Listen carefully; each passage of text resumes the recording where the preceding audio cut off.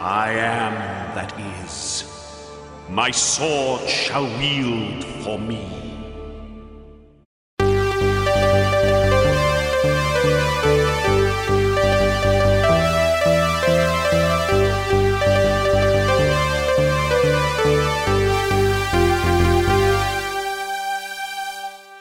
Hello, we are Bloobcast. I'm Rob. I'm James. And I'm Ewan. But the question is, why are we called Bloobcast? Yes. Yeah. Yeah. Yep. Don't need digging or breaking. So hello everyone.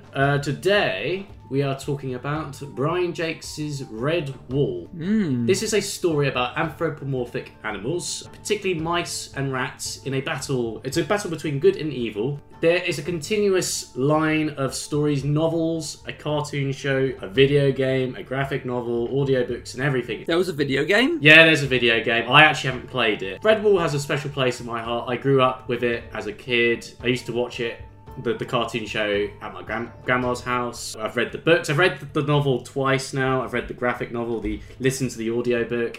I've probably experienced the same story in more than one medium, like more than any other medium than any other story. That's something I want to explore a bit later on, but it's a brilliant tale. It's fun. I think it's, even though it's a children's book and a children's cartoon, I think adults can appreciate it as well. There's a lot of like deep themes, interesting characters. There's a goofy villain as well. In case you were wondering, guys, this was James's pick for this month. Just in case anyone out there was wondering. No, it's James. You clearly like this series. Well, yes. I mean, wow, that's a lot to. I love it. I've loved Red Wolf even before Discworld. Before another fantasy thing I'm not going to mention, Lord of the Rings, just everything else. I was exposed to Red Wall. I think it's really been my gateway into the fantasy genre, which is why, understandably, I know obviously times have changed and our tastes of fantasy have also changed, and it is a children's book as well, so it's absolutely fine if people want to see it as just that. But for me, it was the starting ground for me into getting into the world of fantasy and just understanding, magic and Arthurian legends and stuff like that. So I think it was a nice thing for me to get into, for sure. But yes, no, you're absolutely right, Ewan. I love the hell out of it. So. It's definitely kids' introduction to the hero of 1,000 Faces, kind of, that kind of protagonist, hero's journey stuff. Yeah. I actually got that in my notes about Matthias, who's the main character. He does go undergo the archetypical hero journey. He starts as like a clumsy young mouse with a wish for adventure. Wants to live up to this legend called Martin the Warrior, who's like this big mythical figure who's like a mighty warrior, as you can tell by his name. And then by the end, he's basically ends up becoming Martin's successor through like some prophecy. And it's great to see him progress throughout the story. For sure. I'm actually really glad you mentioned that. I was going to mention it a bit later, but because you mentioned it now, I think it's probably a perfect time for me to talk about it. Is that I do think there's in many ways the journey of Matthias mirrors like the Homeric journey. Traveling away and then traveling back to defeat the invaders, as it were, of their home as a transformed hero that's managed to finally fulfill their own destiny. But also I think there's traces of other things. Now, Brian Jacques is a very smart guy, or he was. Yeah, unfortunately he did pass away. He sadly passed away many years ago now, actually. But if you look up his life, he's a very interesting man. He lived in Liverpool. He was a milkman. Apparently he was a policeman as well. Brian did every job under the sun. I was a policeman, I was a docker, I was, long-distance lorry driver. Been round the block 10 times, Simon, anything to make a crust.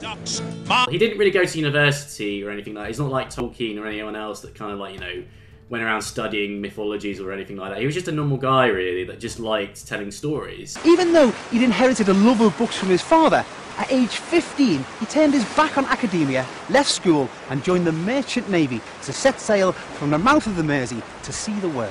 But he loved the King Arthur story, and he was very well read as well. Like, he's talked about Sir Arthur Conan Doyle, and he's mentioned King Arthur, the works of Dickens and stuff like that. It does show as well when you read his book. I'll get into his prose a bit later, but one of the things I did notice is that you can catch on to other myths that you think might have inspired Red Wall. I feel like there's bits of the Beowulf myth. Almost, I feel like Matthias fights different monsters and stuff like that, and goes through these different cycles. Oh yeah. Oh yeah, he fights a giant snake, which was awesome. He fights a giant snake. You know, that's his Grendel, as it were, and you know he progresses. I think it's the journey of the like, you know, I don't know if there's a word for it, the Beowulfian hero or the Anglo-Saxon hero, but like a Nordic hero. Yeah, absolutely. There's bits of that, bits of King Arthur. I love that. Like I say, it's one of the earliest exposures to myth for me. And one thing I did like with Matthias is that when Clooney, who's the bad guy, came back, Matthias, he wanted to fight, and then even though like the head of the priests was like, no, we don't fight. Matthias was like, no, we need to fight because otherwise they're gonna walk all over us. We'll be ready. We'll stand firm. We'll stand together. We'll fight him. I will hear no talk of fighting. The council will withdraw and consider what to do. The rest of you, go back to bed. Interestingly enough, that's different in the book and the graphic novel. Matthias says instead is like, we will be ready or whatever, and the priest was actually like, oh no, he's right, we will be ready. Whereas in the animation, he's a bit like, no, Matthias, I don't know, it's interesting. The characterizations, there is a difference. Yeah, because for context, I didn't read the novel. I read the graphic novel and I watched the first season of the cartoon. So I kind of maybe missed out on some of the stuff that was in the book, but I have experienced the story in two different forms, as it were. But Rob, you don't need to worry too much because I've read both the novel, an audio book, and the graphic novel. And the graphic novel does take it's basically they've taken all of the dialogue from the novel and left out all the kind of descriptive stuff. It is basically the same story. It's a more accurate adaptation than the animated series for sure. Full disclosure, I read the first book and I watched the entire cartoon this morning. Well, the first season of the cartoon, because as you mentioned, there's a lot more books, and presumably the next few seasons will cover those books later. But yes, I have not read any of those books. I have literally just read the first book. I should stress, because I'm conscious that there probably will be Redwall fans here who will expect, James, you're going to have to do the heavy lifting on any other stuff, because I don't know any of that.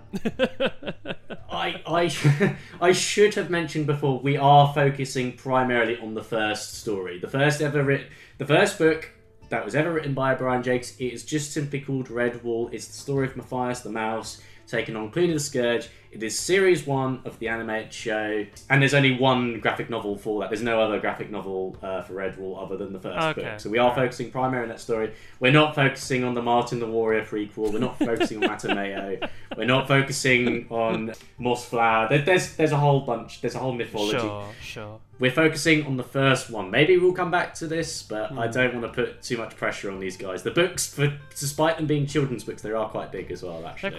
It was surprisingly detailed. Yeah, there's a lot there's a lot of little touches that, you know, the first book is very, it goes into a lot of, various plot moments. You know, it's not just Clooney invades the Abbey and Matthias goes on a little adventure. It's more Matthias goes on several adventures, and Clooney tries to invade the Abbey multiple times. You know, it's this constant kind of looping back and forth between, you know, each character is trying to get ahead of the other, which is interesting. I guess it's like The Hobbit in that respect, because you think of it as a children's book, but it is actually quite in depth. My name is Bilbo Baggins.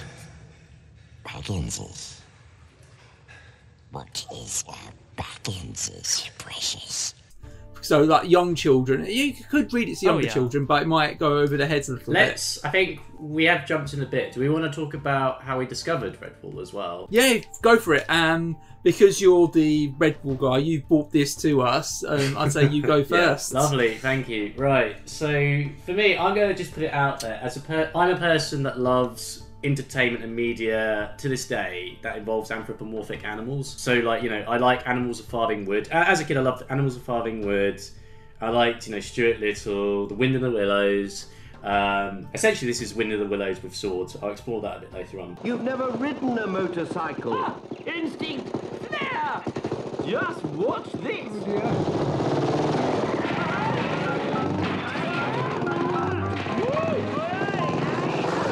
But I was first exposed to Redwall when I went to my local library.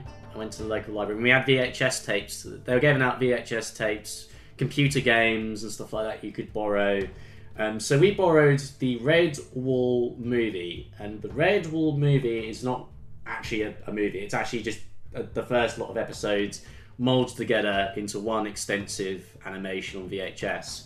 So I watched that at my grandma's house after borrowing the video, and so then I got exposed to the whole story about Clooney the Scourge and stuff like that, Asmodeus, and because at this point I was probably quite a young kid, all I'd been watching really was like, you know, things that are quite light-hearted and stuff like that.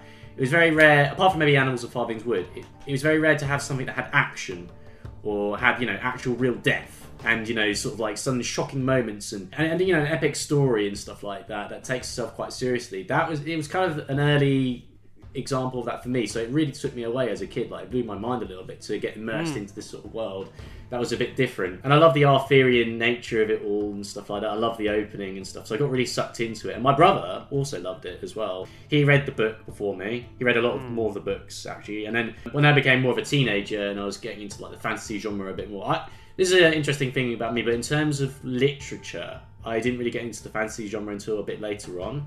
So I kind of read Redwall and The Hobbit and, you know, and Lord of the Rings and stuff like that as a teenager, along with Lev Grossman's Magicians and the works of Neil Gaiman's Terry Pratchett. So that's when I kind of got into the more descriptive side, and I realised Brian Jakes actually, you know, he's quite a good writer. And it's darker than the TV show. You realise there's the violence is a lot more detailed. I got that from the graphic novel, because going from the graphic novel to the cartoon was like a massive like shock to the system for me. It's very gory in places. You know, like they go into quite graphic detail. Just to quickly say, there are two characters. Should we jump? I'm just going to put a spoiler warning here. I think I'm going to spoil this story. So if you don't want to spoil it for Redwall, please watch the first series of the show or read the book or read the graphic novel first. But there are two characters. There are foxes called... The bad guys lose. I think it's okay. Yeah, like, but... You know, it's that kind of story. Chicken Hound and Sealer, their death is really, in the books and the graphic novel specifically, is really graphic and disturbing. Yeah. They go into quite detailed stuff about how they're killed, yeah. Yeah, they changed it in the cartoon show, and Sealer dies off screen. If I were you, I'd run. Chicken Hound escapes only to be eaten by Asmodeus. Still a bit disturbing. Is somebody there? Asmodeus.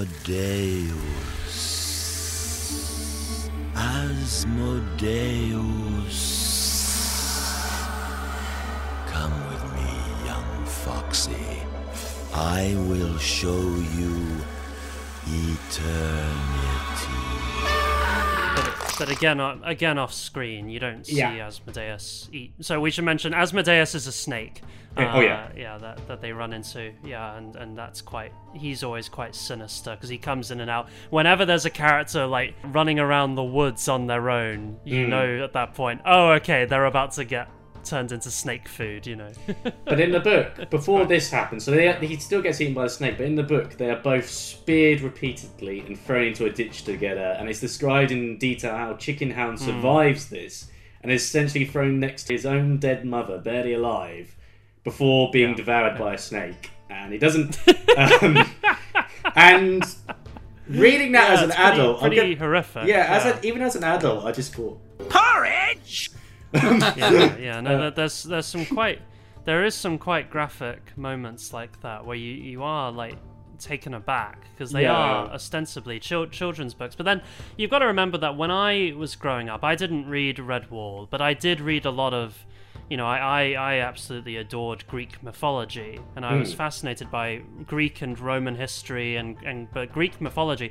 Oh my god, like I can grab my Greek. I've literally got my Tales of the Greek Heroes by Roger Green, actually right across from me. I can see it, and I can tell you now, like the violence in those stories, and we just give them to children to read, you know, and they'll tell stories about people getting decapitated and people being turned to stone and being eaten alive by monsters. You know, we love it. Like we love giving them to children, and children love reading them. And that ties it, because we've done a couple of episodes before on like children's media, like even like when we talk about Beast Wars, like we were all like, remember James being absolutely shocked about what happened to Dinobot when he died in like a children's show. Tell my tale to those who ask. Tell it truly, the ill deeds, along with the good, and let me be judged accordingly. The rest is silence. That was upsetting, that wasn't it? Yeah. Yeah, there's a lot of what was the character called again? Is it Prototype or the weird alien one that appears? Do you know what I'm talking about? Was that? Transmutate. Transmutate. Friend. Good. Friend.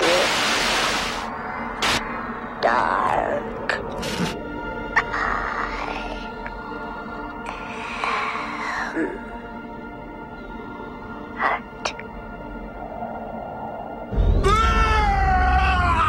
That was horrible. And also, of course, all the stuff in Batman the Animated Series, which he also talks about, like the whole Clayface episode where he gets drowned in clay and turned into a clay monster. They wanted more of this stuff, and let's give it to them. Oh, not that way, please. Let's give him all he'll ever need.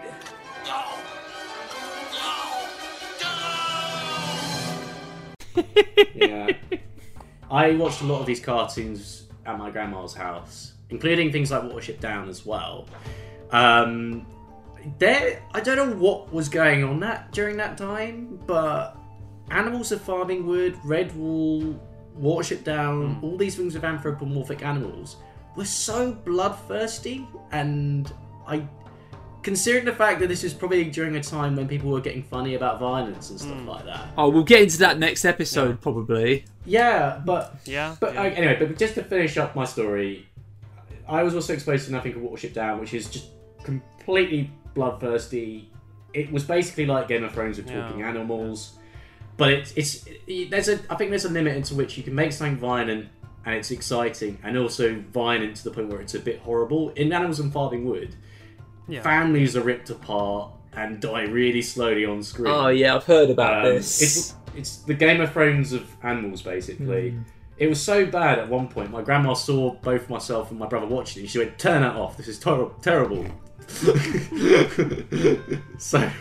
So there you go. Yeah, I suppose the argument, though, is with media about animals is that it's preparing children for the fact that nature is incredibly violent, and there is a lot of, like, extreme brutality that, you know, literally, if you're just watching something in a garden and you see, like, a fly get caught on a spider's web, it is horrific, you know, and that's just something a child will see no matter what. Like, you can't tear them away from that. They're gonna see stuff like that, and I think that fiction like this, showing cute little rabbits like in Watership Down, seeing them getting horribly mutilated by each other a lot of the time, it's like, yeah, that's what animals do to each other a lot of the time, because they're fighting over territory, and you know, and that's what this is about. Redwall, I would say, I think is a perfect balance of that. It doesn't go too far, but it does do what you would suggest, which is show that, you know, nature can be a violent and vicious thing.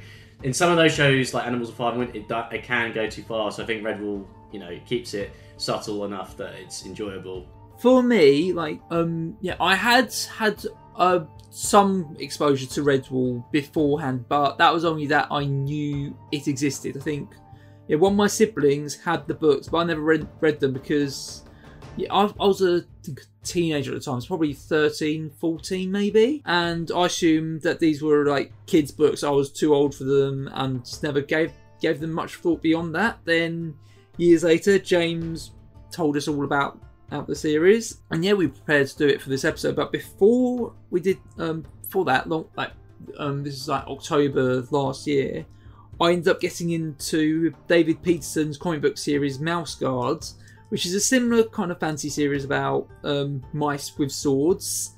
So so my perspective's interesting, as I discovered the Mouse Guard first, and then got into Redwall through doing the podcast. So interesting mix of opinions here. I'll try not to bring up Mouse Guard too much, because we might do an episode on it. But one comparison I thought with the two series and how they're a bit different is, with Redwall, they're animals with kind of more human characteristics. So they got arms and legs and things like that. Like they walk like humans, talk like I guess to do Mouse Guard, but Mouse Guard they're like a proportioned like actual mice, so they've still got like the stubby little arms and things like that. Yeah. I'm glad you mentioned Mouse Guard, because Redwall, even though we were talking about this earlier, because we were trying to find GIFs for Redwall in our Discord chat, and we realised there wasn't that many. But the thing is, Redwall is not that obscure. It has had an impact on the fantasy genre. Christopher Paolini, who wrote the Eragon series, has said that it's an influence.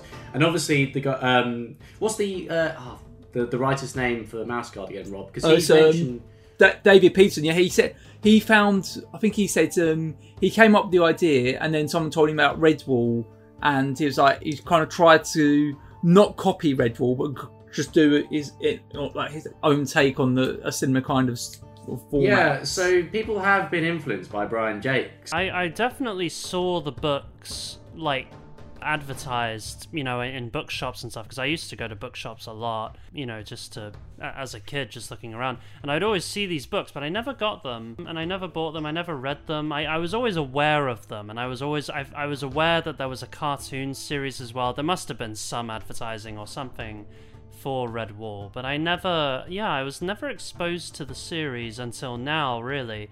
Yeah, just the image of you'd always see these kind of images of mice in armor, or, mice in kind of fantasy gear fighting it out, or traveling. And, I don't know why I never picked them up. I think I was either interested in other series, because I read the Edge Chronicles a lot when I was growing up, and series like that, and I read Lord of the Rings when I was quite young. So I think that probably didn't help, because I think after you've read Lord of the Rings, it's kind of hard not to see Lord of the Rings in every other fantasy story, because obviously it's such an influential book and series in its own right. And yeah, like I said, I was interested in mythology, so I was always kind of reading a lot of that. Yeah, so I never really got into Redwall until, James suggested we check it out for this podcast. Yeah, no, I've got a lot of thoughts on it. One thing I did want to say with Redwall, I think what's great about it as a children's series is that it kind of comes from a childish imagination. I mentioned about how nature is so violent. If you're looking at animals just in your garden or in the park or wherever it is you see nature happening, and the amount of times you see kind of not necessarily fighting, but just, there's always these kind of interactions, and you are kind of, your brain does kind of think to yourself, oh, what are they thinking? What's going on in these animals' minds? And then, and then you start to think, oh, what if the mice are having a war with the rats, or with the sparrows, or, have all of these different kind of, it comes from a very kind of childish imagination, I thought, which is kind of appreciated. It's very sweet, this idea of a mouse in armor fight. It's almost like the Nutcracker almost, because that has the Rat King. And you mentioned Lord of the Rings, and you say when you sort of read Lord of the Rings, it's a bit hard to kind of get into other fantasy things because you see a lot of Lord of the Rings in them. But Redwall, I don't think there is that much Lord of the Rings. I see more of T.H. White's, Once and Future King, and myths and stuff like that, and the Arthurian legend. I think it's more fantasy of that caliber. Yeah, it's more kind of like Celtic kind of medieval stuff, rather than the outright high fantasy of Lord of the Rings. I'm not even sure if Brian Jakes was a Tolkien fan, actually, now I think about it. I don't know if he's mentioned he might have been. He might have been, but maybe sure. not, maybe.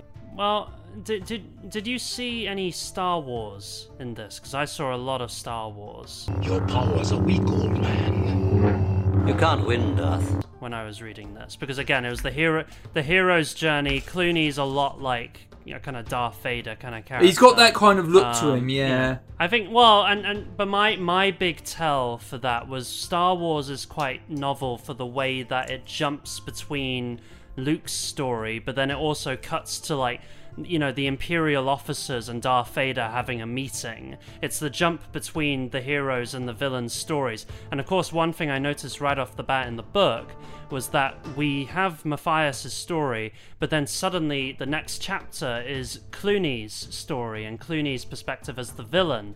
And the story jumps back and forth. Each chapter will go from Matthias or the heroes or whoever heroic character and what they're doing. It'll then suddenly jump to Clooney's story or in some cases Seela and Chicken Hound. But mainly, it was this jump between heroes and villains stories, which I thought that seemed very Star Wars-y to me, because you had that same kind of structure in the storytelling, at least of the first film, and in this case the first book. I don't know if that's how Jakes continues to do it in the later stories, but because that's the thing with Star Wars is, like, at the time, I think part of why it caught on was it because it was a melting pot of all these different influences, like Kurosawa and of course like the Joseph Campbell, and the big one being Flash Gordon. So it's like a melting pot of like everything, even not touches of Wizard of Oz here and there.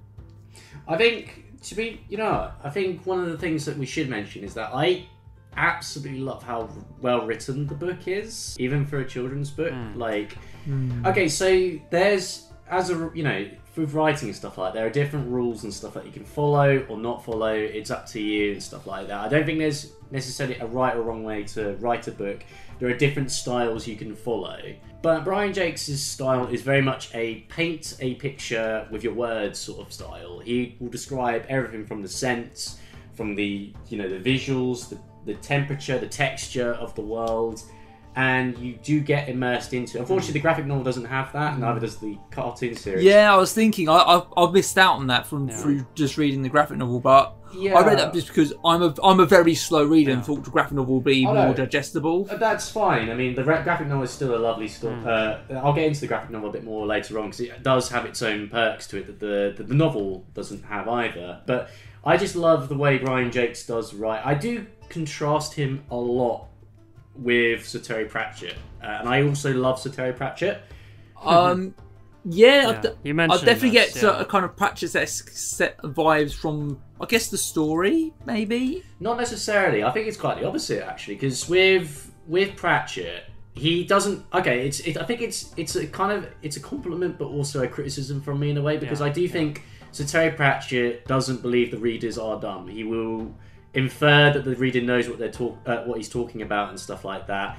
He will write something and get the impression that the reader knows what's going on. Like, rather than writing the cat caught the mouse was between the paws of the cat as he enjoyed his delightful dinner or something like that. He'll write it in a way that kind of indirectly infers that's happened. But sometimes, because there's a lot of chaos and stuff like in Discworld, and there's a lot of realities always kind of falling apart and stuff like that, sometimes I get lost, and maybe that's down to me as a reader. I think there is some level of leaving it too much to the imagination with Pratchett, because I always remember the artist who drew Rincewind and Two Flower in the original story. He literally gave Two Flower 4 eyes, because what Pratchett had meant was that Two Flower was wearing glasses and he was 4 eyes, kind of thing. But the artist literally interpreted it as 4 eyes, because Pratchett at no point in the story actually mentions him wearing glasses, or even describes them. He just says he has 4 eyes.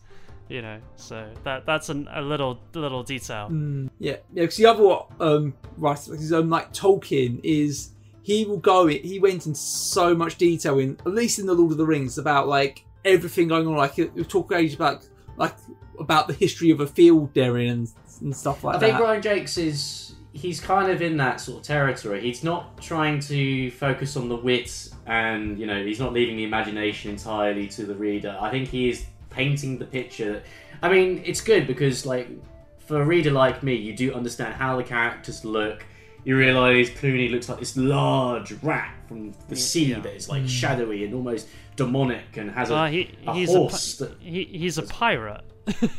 Yeah, he has an eye patch, he does, or at least he's one-eyed in the book. I don't know if he had an eye patch, but He has an eye patch in the cartoon. Yeah, like they mentioned he's like a sea rat or something like that, and I immediately just imagined him as a pirate. And you have his like first in command Shadow, who looks a bit like a. We're not sure if he's a rat or if he's a weasel or something like that. Get me Shadow! Where's that damn fourth Chaos Emerald? Yeah, speaking of Clooney, that's something I kind of wanted to talk about. Is maybe because I only watched the TV show and read the graphic novel, but I'm not sure what to think about him. Like, he has a cool design, but I never really got like the sense that he was like this great villain. Like, he was just like some bad guy who wanted to take over Redwall. Like, yeah, sometimes you can have a villain like that, and depending on how they're handled, like they can be engaging. But yeah, I just didn't really attach myself to him, if that makes sense. Yeah, there's not much to him, I would say. And he's not a Zuko or anything like that. Fair enough, but at the same time, I don't know. All right, how can I describe? So basically, it's like Skeletor, for instance. What? Like, he's not. I like kind of goofy. I like goofy villains and stuff like that, and I think it works. Like, I mean, fair enough. I do see what you're saying. I think you're making a very good point. He's not an in-depth villain, but equally, I do think that he's like got a lot of things that are a bit Shakespearean going on. Oh yeah, like, he's a bit like a Macbeth or a Hamlet. He's haunted by night terrors and the ghosts. Well, the biggest comparison there would be Richard III, who is also tormented by nightmares and of course is just completely evil in every regard. There's no kind of good side ever really given to Richard III by Shakespeare. Yeah. So I always got that vibe from him when he had his nightmares about his previous victims and all that sort of thing. For sure. That was definitely a Richard III moment. But also to, like, you know, go on to the point where you say he's not that in depth and stuff like that. I don't think he needs to be, because there's an element, especially in the book, he is described as being like a folk legend, a warning used by mothers when youngsters were fractious and disobedient, just like a bogeyman. So he's kind of a symbol of evil, basically. Somewhat, but there's an element of mystery to him. He's a myth. Do you know what I mean? Like a myth to scare people, to give them nightmares. And, you know, Methuselah, in both the graphic novel and the book, he literally pores over the chronicles of Redwall, and he recalls to himself from memory that Clooney has caused disease, death, murdered piglets, burned down farmhouses, and, you know, there's chronicles providing evidence of these exploits. So there's this element of, like, you know, gosh, we don't know too much about him, but that increases the sort of nightmarish quality of him, I think.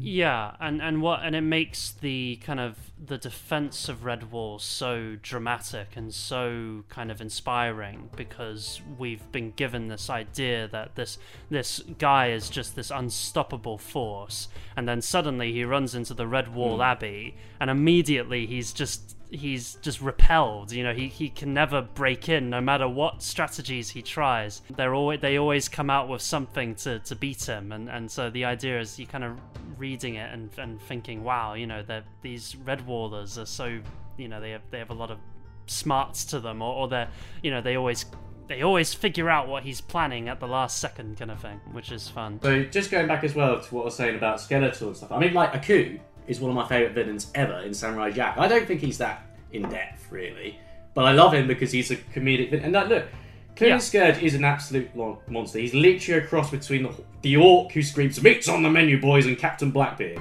Looks like meat's back on the menu, boys. In fact, weird enough, like, the whole Rat Clan seems like a weird mix between pirate swashbucklers and Middle-earth orcs. I think he makes me laugh a little. He is a bit comical in a way. He makes these funny growls and stuff like, "I'm Clooney the Scourge. I don't like porridge." You know, I just like that kind of. Yeah. Well, there is some implication that because of the way he fails to take Redwall, you could argue that a lot of the myth making was actually just him spinning tales about himself, you know, because he terrifies all of the other rats into believing everything he says and doing everything he says. So you could argue that they're just the ones spreading rumors about him, and really he's not actually all that. He's more like the Hood from Thunderbirds. Soon you will be under my influence. Even though you are far away, you cannot escape me. Kyrano. Yeah. His his greatest opponent is Martin the Warrior, the legend of Martin the Warrior. So it's one legend against another. And when he realises his legend is not enough to defeat the morale of Redwall, he realises then, oh no, I don't have power here. I need to take that flag to ruin their hopes, to destroy the dream of Redwall and let the myth of Cluny strike fear into the hearts of all that opposes him. That's the vibe it was giving me. I like doing it. To take things back a sec, one thing I wanted to discuss, because I was kind of taken aback a bit by the cartoon because of this, but with the way the Redwall world works, when I was reading it, I got the sense that it was kind of like Toy Story, in the sense that you had these kind of small woodland creatures being very much like kind of human-like in the way they act and the way that they have a monastery and armies and all of these things, but ultimately they're still within a human world that they just happen to be inhabiting. And there were things like the fact that Cluny's entire army is able to fit onto one horse-drawn cart, and the horses, to them, massive. And I always imagined that the Redwall hall that they were in was actually just a small part of a real-life monastery that they'd taken over. And, things like it takes a lot of effort for them to climb up trees and things like that. And I wondered if that was what was going on here, because then when we got to the cartoon, everything's very downsized, and everything's kind of built for animals. You know what I mean? You make a very good point, because this is actually something that has been debated by Redwall fans. And you're right to infer that from the novel, because I think that, if I remember correctly, because it was a few months ago I read the novel, there is an implication that this takes place in the human world, and there's a larger carriage or an abandoned carriage that's human-sized or whatever at one point. So there is that implication. However, it's not great writing on Brian Jake's part, but that's abandoned later on in the later novels, and it's kind of implied that they live in their own world, basically, that's not inhabited by because humans. you mentioned that, and it made me think of how in Mouse Guard, that is very much, because it's a comic book, it can clearly show what the world is, and it's clearly like a human world where the mice and all the other animals have parts in it, so everything is really small. Like they ride on rabbits that they use as steeds, basically. My other thought was, because my mind was going, there are humans in this world, and it is basically just our world, but these animals just happen to be more intelligent, and they're clothed and use weapons and that sort of thing.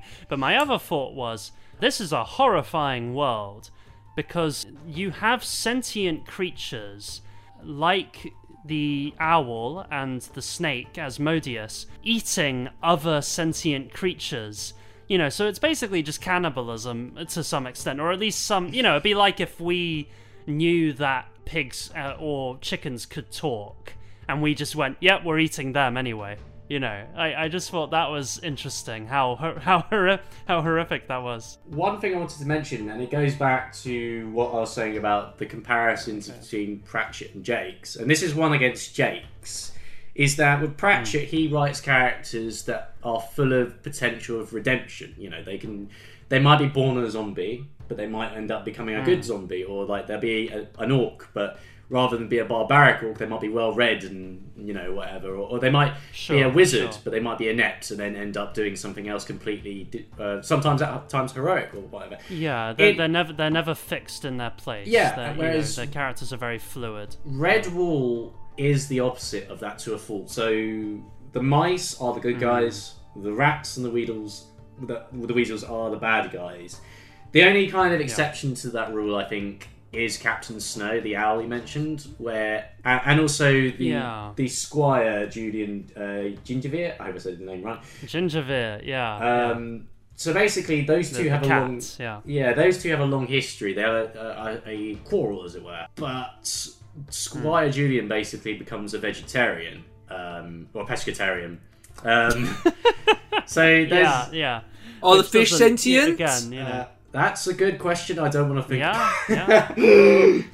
Just something this just eating these poor talking fish. No, please. Yeah. That's a Because they even mention that bees apparently talk in this world. Like they mention that the Oh no, not the bees! Not the bees! Oh, no, not the bees! Not the bees! Ah! Out of my eyes! Yeah, they're talking to the bees to argue with them, and I just thought, okay, so bees are apparently sentient enough that they chat to them. Yeah. So it is a world where the rules don't quite. Well, I don't know if they were thought out, at least for the first book. Maybe in the later ones they're a bit more clear-cut. They're just little things like that I was noticing. Captain Snow, he does turn into the good guy in the end, even though he tries to eat Matthias earlier on. Yeah, this is the thing. Like he's still apparently eaten countless mice and shrews, knowing full well that they are sentient, thinking, talking creatures, which I just thought was kind of, quite funny. Oh, that just reminds me of that episode of Futurama where they get those like alien nugget things and they start selling them, and then Leela finds out they're actually sentient, and then she's like, "No, we can't eat them." They taste so good. They're tastier than an unguarded penguin nest. What do you call them? We haven't thought of a name yet. Well, they're tasty, right? Let's call them Tasticles. No. But go back to like this idea that characters can redeem themselves and stuff like that. This is funny. There's an episode of Blue Peter where Brian Jakes is answering questions from little children, and one of the children actually asks him about this, and it's a really good question that she asks, and it kind of stumbles him, I think, because like she literally just says like, "You're right about the mice being the good guys and the rats being the bad guys. Have you thought about writing a book where the rats can become good, or like the weasels can become good?" And then like Brian Jakes is like, "Well, the way I see it is, when you think of a rat, that's a bad guy, whereas the good guys are you guys and stuff like that." It's like, okay. In your books, Stoats and Weasels are the bad guys. Could you write a book where they are good? I'll try not to. Actually, you see what they call the characters are the goodies and the baddies, isn't there? There's no schizophrenic baddies and sympathetic goodies, and or the other way around. Or bad. That's right, yeah, the other way around. Anyhow, if you think of a rat, you can call somebody a dirty rat. Right away, you've identified the baddie. So, weasels, stoats, ferrets are vermin, and that sounds bad. And the good guys are you. So she asked like this really intelligent question. I just thought, Yeah, well, first off, like mice are vermin as well, so I don't really see his argument that like, oh, when you see a mouse they're good, and when you see a rat they're bad. No, if I see either of them in my house, I'm getting mouse traps. Like I don't want them near my sister's food. got pet rats, and they are precious. Yeah, and then we domesticate both, we keep them as pets. So it is a strange bit of logic there, because who's to decide what vermin are when all of these characters in some way or another are vermin? Like if you're a farmer and you see rabbits on your farm, you think, oh great, they're eating my crops, or even badgers. Like yeah. I remember going to a scout camp once, and we were doing a night hike, and one of the leaders told us, "Don't step on farmland because a farmer might think you're a badger and shoot you." Yeah.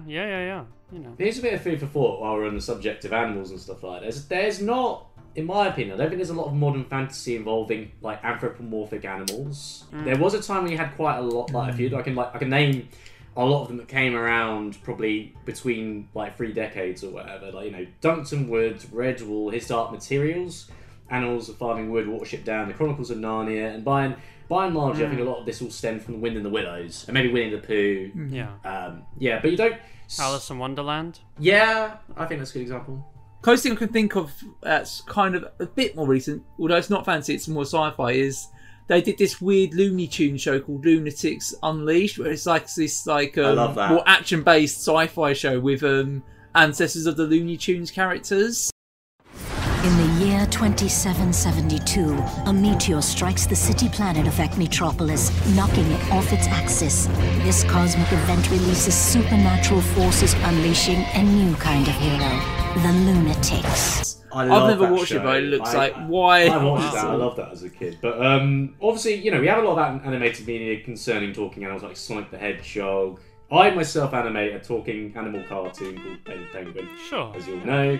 But I would like to see more high fantasy, epic stuff involving talking animals again. I mean, obviously we've got Mouse Guard and all that, but I feel like the genre has kind of died out a bit in recent times. I'm not really quite sure why, but I'd like to see more things like Redwall. Now, the big question is, would you say that Redwall is fantasy? Because I know obviously it's fantasy in the sense that they're animals, but in terms of magic, there isn't really that much. Like there's a sense of destiny about Martin and Matthias, and of course the riddle of I am that is, and it turns out that so there's a bit of prophecy, but the sword itself isn't magical. That he eventually, the sword of Martin, like I know it's a kind of a sword in the stone situation, but it's not a magical sword. It's a normal sword from what we can tell.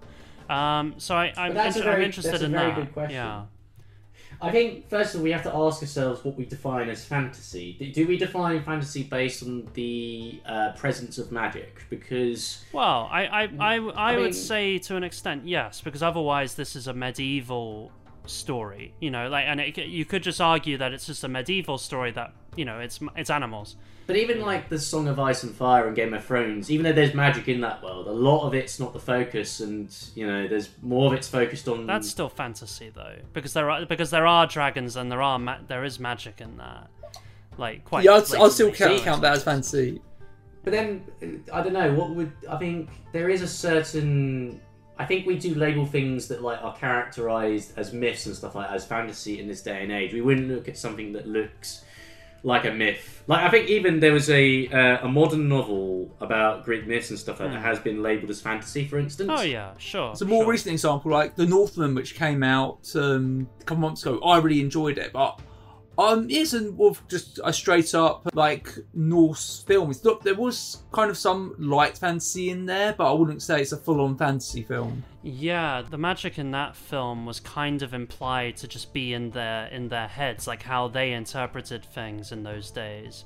It's a really cool film. If you haven't seen it, it's a cool film to see because it kind of tries to explore how a Dark Ages person would think, and so when they see something that's unexplainable, they think, "Oh, magic," which is cool. It was an interesting way of looking at it. Another example of that is also Gormenghast, which is another widely regarded dark fantasy novel, and that doesn't really have any magic at all. There's no magic in that. You're right. Yeah, so that's a kind of again, it's more just I'm kind of just fascinated by the kind of the world where obviously there is some magic because of course I am that is Matthias. There's a story of prophecy here and how Matthias is destined to become Martin's successor. But I like the idea that the magic is kind of so interwoven into the world. It's not something that you wave a magic wand and here's magic now. It's more just this kind of world of prophecy and maybe a hint of destiny as well and so it's interesting thinking about that. But I don't know, it was I was again just thinking about it. It's one of my many questions while I was reading the series. No, one of the reasons why I really engaged it because it's kind of stumped me. I thought, hang, that's a very good question, to think about what we should think about that with like these sort of stories. Because when I first read it, I was thinking it was a medieval themed story, but with animals, because it starts off in the monastery in the abbey and Matthias is a young monk or a young novice, and the whole story is kind of like almost like The Name of the Rose, this kind of story set in a monastery, and then these kind of evil influences come in from outside. But then of course, much like The Name of the Rose, there's a hint of magic in that as well, so that's a good book film as well if anyone wants a monk story. One question I have, because I think I missed this out reading the book, but in the book, is Cornflower given more of a character? Because I've got the sense from the graphic novel that because in the graphic novel, straight away both of us were like yes. Because basically in the graphic novel, she was barely in it. Then suddenly at the end, when the priest is dying, he says, "Cornflower, you must love and marry Matthias." And I'm like, that's kind of an arranged marriage. And I watched the cartoon and Cornflower was in it a lot, and I was like, so. Why was she omitted from the graphic novel? So it's not an arranged marriage thing. She actually does have a bond with Matthias. Even as a kid, I thought that was a bit weird. No, to be fair, in the book they do mention multiple times that Matthias and Cornflower are constantly eyeing each other up. Cornflower's Matthias's love interest, should mention. But yes, no, the cartoon definitely beefed up her role a lot, like to the point that she's joining in with when they're looking for the sword. She's heavily involved in the cartoon. The cartoon. Not. I kind of disagree. I feel like in the book she's a bit more heroic and stuff like that, and whereas in the cartoon there's more weird, forced damsel in distress situation. There was one episode where she's a damsel in distress, which doesn't happen. More like happen 5. In the book. Like there was just the one. First of all, she gets caught in the wheel. No, she gets caught in the wheel thing. Yeah. But then also there's the bit at the end where like Clooney that whole thing. That was meant to be the friar. End, That in the graphic novel in the book, that's the friar. Yeah, but nobody cares about the friar. That was like the cook, wasn't it? Who gets kidnapped like at the very end of the book. Yeah, no one cares about him. but in the book, the point I'm driving at is in the book she's more heroic, and she even tries. I think she attacks rats with fire at one point. And no, like, she throws. Oh my god, the cornflower! She throws the soup in there. Oh yeah, no, she accidentally sets the tower on fire. Yeah.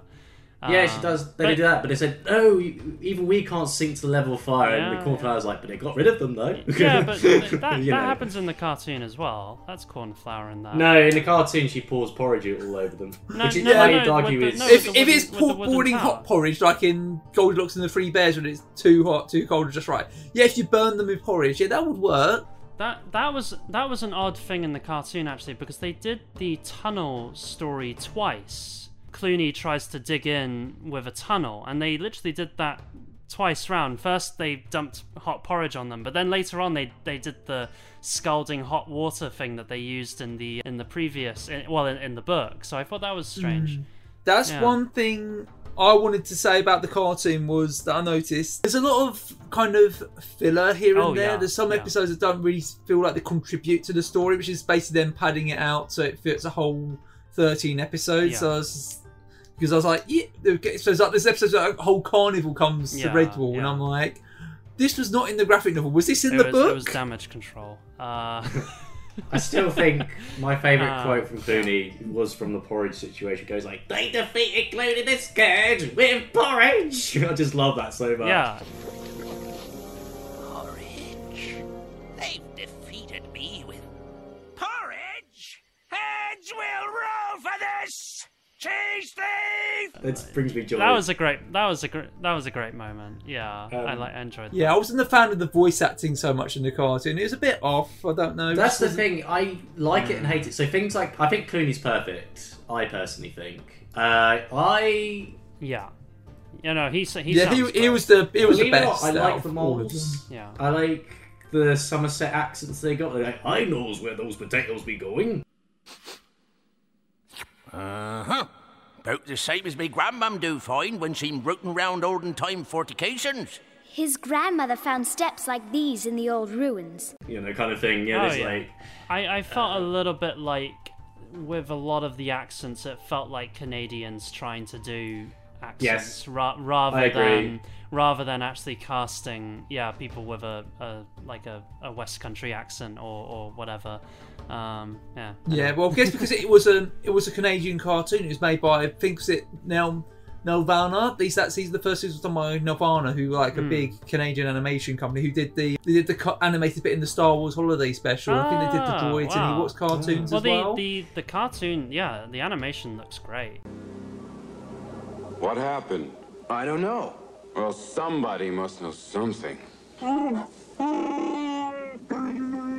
I especially one thing that's not really animation, but I really loved it, was the use of the tapestry. So one of the big things in the book and the cartoon is the tapestry, the history of Redwall. It's like the bio tapestry. It tells the whole history of the place. But they keep adding to it with each episode. So they show the episode's events as a kind of a recap or during the credits, which I thought was really sweet. So if you've missed the previous episode, you can see here's the episode where Matthias fights Asmodeus the snake and things like that, and I thought that was really sweet. Yeah, and I love the Celtic themes music. and really helps sell the vibe. And yeah, the music's great. Yeah, and Yes. another thing I really liked about the cartoon is it doesn't really shy away from death.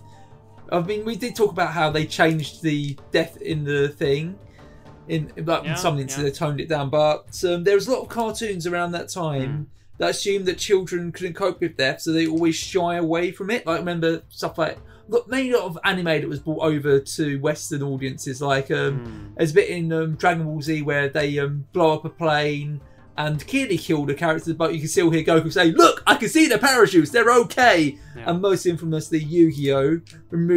Infamously removed any instances of death, and instead people were sent to the Shadow Realm. It's a good point you make there, Rob, because like even the animated show, it launches you into a tragic storyline with a child literally being born into a poor household with barely any food, and his whole family is being killed mercilessly. What makes it even worse is the older sister called Myrtle, who also dies. She dies. She dies. Before that happens, she goes on a journey that is shown to the viewer that actually, in a brief amount of time, makes you feel like familiar to her as a character, you get connected to her and Matthias, before she's inevitably killed. It's this kind of story, really. Basically, it just says, hey, lots of people are going to die, but we want to make sure we emotionally connect you with the characters first. Galzim's death before Asmodeus is just heartbreaking, it's just Yeah, because when I started watching the cartoon and I saw Matthias' backstory, I was like, I don't remember that in the graphic novel. Was that in the graphic novel? No, that's not in the book. Yeah, No. that's just the show. They added that so that Matthias has a bit more of a background with Clooney, because it's Clooney who kills Matthias's family. Yeah. I guess to give kids a bit. One character I want to highlight because I just loved her was Constance the Badger. As soon as I started reading the graphic novel, I was like, I love this character because she was very bad, not taking any crap from Clooney, and she was very aggressive. I was like, I love this character. Do you know what's funny about Constance? In the animated series, she's shown as being like this anthropomorphic animal with clothes, carrying the carriage of both, basically carrying it like a human carrying a cart. As in the graphic novel, she's actually pulling it like a horse. Like a horse, yeah. That was very weird. Yeah, I noticed that. Yeah, that was strange. Well, that's how I imagined it. When I read the book, I imagined her pulling it like a horse-drawn cart. Because again, I was thinking, oh, well, she's normal badger size. The mice are tiny compared to her. So it made sense to me. And then, in the cartoon, she's walking on her hind legs, which is strange. One thing just before we, just because we don't want to move away too quick. But Constance Badger does say in the book at one point, my badger senses told me right off that these were very bad at your rats. Does she have like a spider sense going on, do you reckon? Like another part in the cartoon that I thought was which threw me off.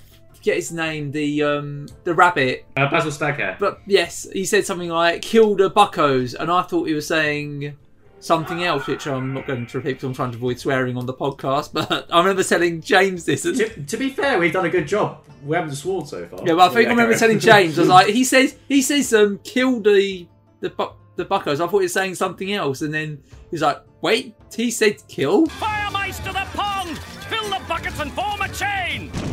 He's not like that. And I said, no, this episode here, he says the word kill.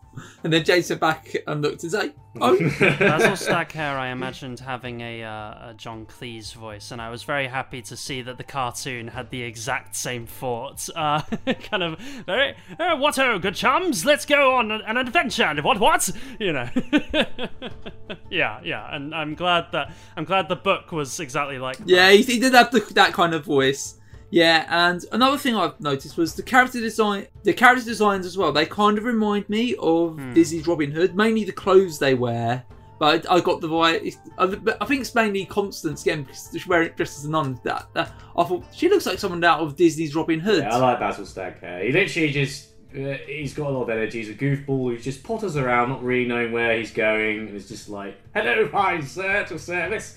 And he's always ready and prepared, cracking jokes. So it was a bit random how he just appears part way through the book, like, "Hello, I'm going to help you now, Fires," but at the same time, it's a welcome randomness. Would you say that he is? It was fun. There's some implication in the book that he is actually insane, and that all of his talk about military service may not actually be true. I got the He vibe, got witnessed, you know. He said he got like knighted a stag by 2 toes or something stupid like that. Yes, yeah, he believes he loves stags. Yeah, some implication. I don't think it's an implication. I think it's a fact that he's insane.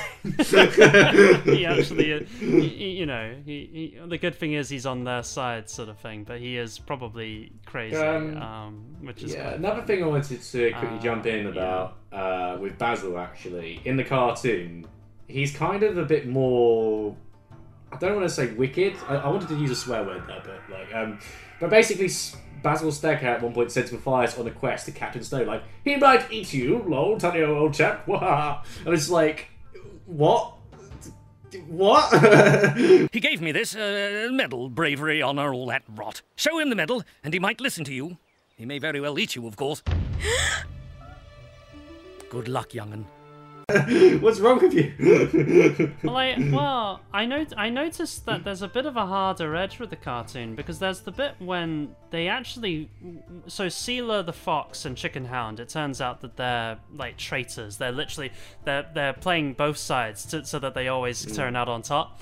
And one of the things was, in the book, they're double crossing Clooney, and Clooney eventually figures it out and then murders Seela, and Chicken Hound escapes but then eventually dies himself. But anyway, in the cartoon, they figure out that Seela's a traitor in Redwall and then chuck her out to then be murdered by Clooney, which I thought was really brutal from the Redwall characters. They were like, yeah, we know he's gonna kill you, bye, and they just throw her out, and I was like, damn. So yeah, there's these are the good guys. And what about this traitor? Oh dear. Yes, I suppose there must be some form of punishment, mustn't there? Bury her up to her neck in red ants, then hang the wretch from the tower before you draw and quarter her. Or we could let her go. Are you crazy? Not really, but Clooney is. I'm sure he will know how to deal with her. Now wait a minute. There's no need for that. I'm sure we can come to a better arrangement. I can be of great service. I'm a healer after all. I'm a healer! Exactly, I did have that vibe, yeah. There's a couple of things going back to points you guys made previously, going back to the medieval artwork at the beginning of each episode. Yeah. That intro and outro of the show kind of remind, obviously accentuates the medieval nature of the show, but it also kind of reminds me of Samurai Jack's intro and outros a little bit, but styled in a... Yeah, it has the whole thing going through, telling this history of Jack fighting a coup, then getting sent to the future. Well, both try to create a sense of myth, and I think that's a very good way to do it, really. But also going to the novel, there's also, I don't know if your version has this, Ewan, but there's medieval artwork on the top of each chapter. Which I think I had the kind of wood chipping style. I love those illustrations. They're really lovely. In fact, the cover artwork of the book is just top class. Was the one you had? I had the one of Clooney on the horse with No, I checked. That's so great I bit think of artwork. You've got the hardback, haven't you? I've got the paperback. Paperback. Okay, I've got paperback. Yeah. It looks a bit bigger than mine for whatever reason, but we had the same artwork, and I love that. They changed it in recent times to make it. I think there's a weird movement with publishers where they're trying to take children's literature and turn it into a YA. Like they're trying to basically promote it as such, like they're trying to present it to adults in a way, so they've made them with these weird mature covers where there's no cartoon mice or anything like that, and none of those epic illustrations. It's just like this sort of like bland golden symbol with a mouse on it. And the edge, funny enough, it's like, now I was going to pick that up and then be like, what? Why is they mice? Why are they mice? This is not for me. And the Edge Chronicles did something similar. Rather than having the lovely illustrations by Chris Riddell, they've kind of replaced it with this sort of CGI-looking kind of artwork, which is cool, but it's not. But it's not what the Edge Chronicles is. It's the. Okay, well, I'll need to. I'm not going to pass judgment. If they do look cool, then I'll. They look cool, But I know what you mean. Yeah. You lose that style, that 2D it's style. It's like replacing a Roald Dahl book, but not having any of the Quentin Blake illustrations, and I think that they're almost like a necessary part of it, if you know what I mean. But oh my god, 100%. But it's like that. Yeah. Speaking of artwork, I want to talk about the artwork in the graphic novel. It's got the same kind of rustic quality of the Teenage Mutant Ninja Turtles comics, like the original ones from the 80s that we spoke about in an episode last year. I don't think it has quite as the same flair, and I think it gave the story a bit more of a mature and serious edge, which wasn't in the TV show as much. I think there's a couple of things. So I was really interested. I thought it was the most different out of the. I mean, it still had the dialogue from the book, but stylistically, it's the most different out of all the visual stuff I've seen of Redwall so far. There's a weird. Oh yeah, I remember you saying it's good. There's some Kurosawa there's in an there. Interesting Definitely. chalk-like quality that reminds me of Kurosawa films, like Akira Kurosawa. And it's kind of dark. But one thing that was really interesting to me, and also ties into the Kurosawa observation, is that it does a better job of showing the scope of Clooney's army. There's like literally a panel with hundreds of rats, and it looks like something out of 300. Like literally in the cartoon, you don't see that scope. In the books, it does sort of highlight how big it is, but visually, you don't get this sense that this is a big, overpowering, intimidating army. Whereas the comic book does a perfect job of that. I think. Because I got that from the comic. This is a big army invading Redwall. There's going to be a big battle. And then first episode of the cartoon, it's just Clooney and a handful of rats, and it's like, that's it. Yeah. Another thing also that was interesting is Martin the Warrior. First of all, we haven't talked about Martin the Warrior, but basically Martin the Warrior is basically like the Rambo of the mouse world. He's just like this guy. What is he described as doing? I think he he fought foxes, vermin, and great wildcat single-pawed before turning to a life of humility or something like that. But in the cartoon, and I felt it was implied in the book that he was just a voice speaking to Matthias. It was the voice of the ghost of Martin the Warrior, but in the comic he actually appears as a ghost. Like you actually see the ghost of Martin the Warrior haunting. Also, like the ghost of Obi-Wan Kenobi. Yeah, exactly like that. Actually, yeah. So that was interesting. I thought there's little things.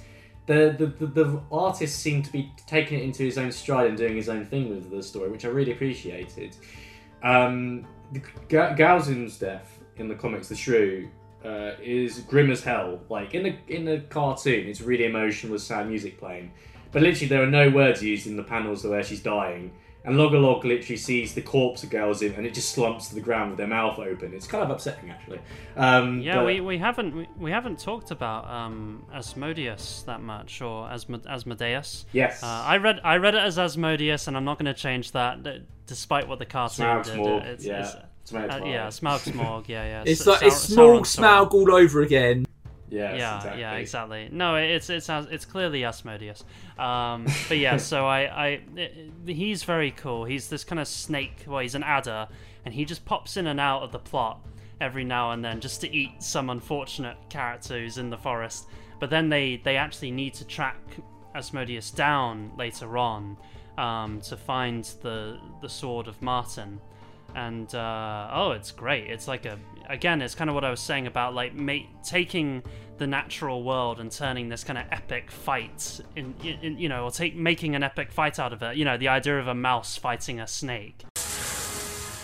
Asmodeus has come to kiss you goodbye. It's such a great idea. Because that was something.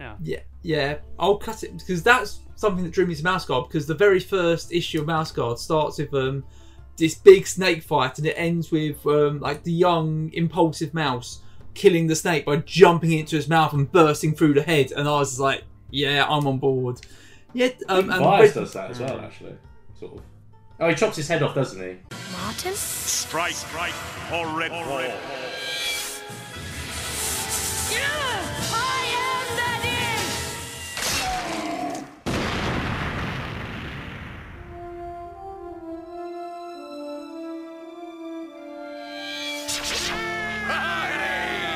At least in the graphic, he beheads it. It doesn't jump into his mouth and burst through, which is what I liked in Mouse Guard. Not sure if this is an accurate judgment, but Asmodeus kind of reminds me of Satan in Paradise Lost and Regained, doesn't it? And also, like, what? Why is that funny? This is the second time you've compared a character to Satan in Paradise Lost. I like Paradise Lost. It's fun. I know, but you compared Shadow Weaver to Satan as well. Yes, I have. But to be okay. Sorry, continue. No, you're right. Next episode, Hexadecimal is like Satan in Paradise Lost. Oh no.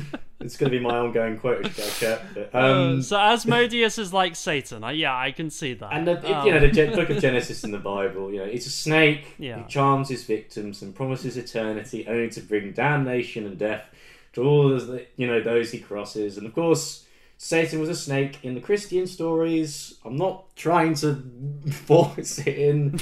Maybe I should just make it a mission for every episode. I've just got to mention the snake. Yeah. Which one is Satan? That's going to be my mission. I'm going to try and find that. It's just such a bizarre comparison, But it's right. God damn.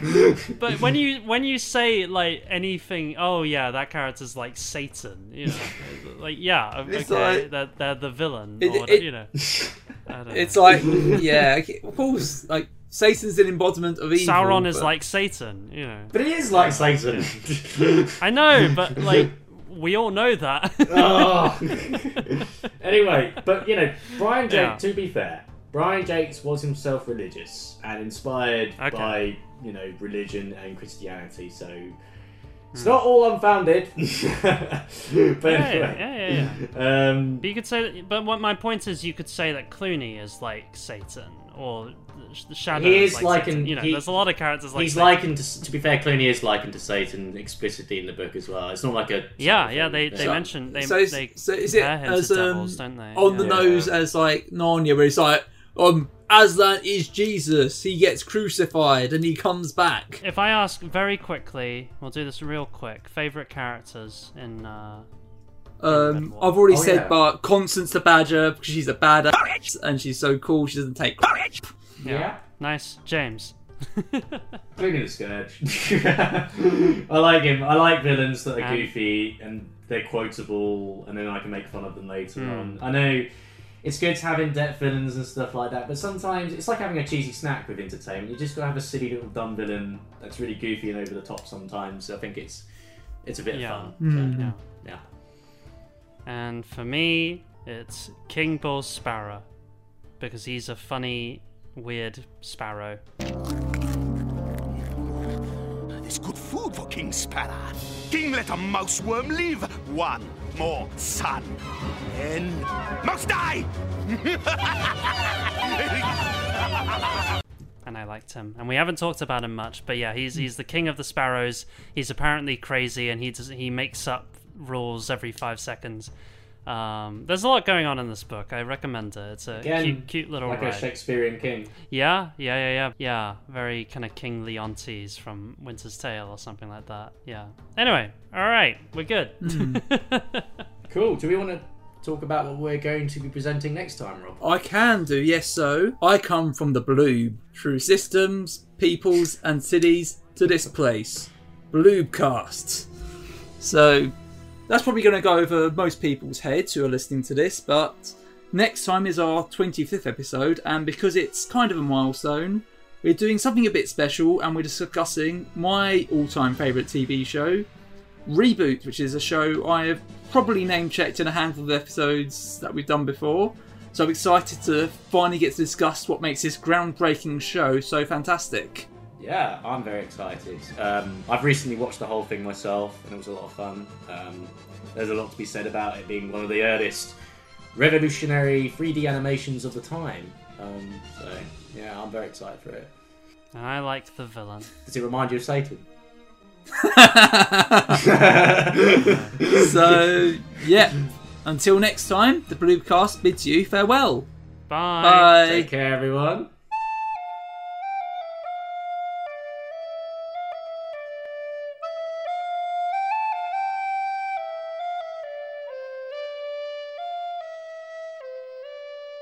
Thank you for listening to Bloobcast. We've been Rob, James and Ewan. You can find all of our episodes on bloobcast.com. We're also available on SoundCloud, Spotify and Apple Podcasts. We also have a YouTube channel where we produce shorter episodes called Blooblets, where we discuss the latest news in popular culture. You can find us on social media with @BlueCastPod on Facebook, Twitter and Instagram. Please like, follow and subscribe so you can get the latest updates on new episodes. We also have an email address, which is bloopcast@outlook.com. So if you have any feedback or want to suggest things for us to review in our future episodes, please feel free to drop us an email and you'll get a shout out on the next episode. Please also rate and review us on YouTube and Apple Podcasts. More engagement helps us a lot. And finally, please share the podcast amongst your friends and family. Help spread the word so that the Bloopcast empire can become strong and mighty.